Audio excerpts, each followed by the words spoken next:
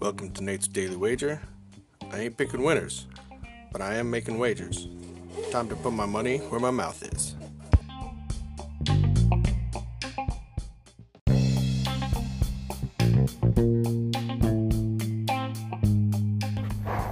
This is Nate's Wager for February 14th, 2020. Happy Valentine's Day, everyone.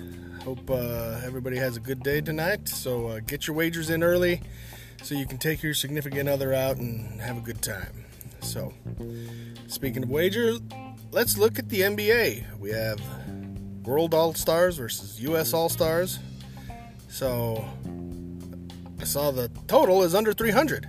So there's no way, at least in my opinion, this ain't going to go over 300. You got to basically it's, James Harden and Trae Young out there defending everybody. So we're going to take the over 298.5.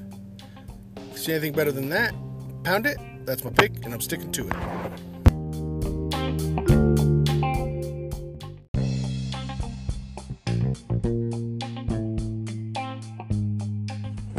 Please remember to rate, review, subscribe in your favorite podcast application. Tell me how much I suck or how much money I'm making you.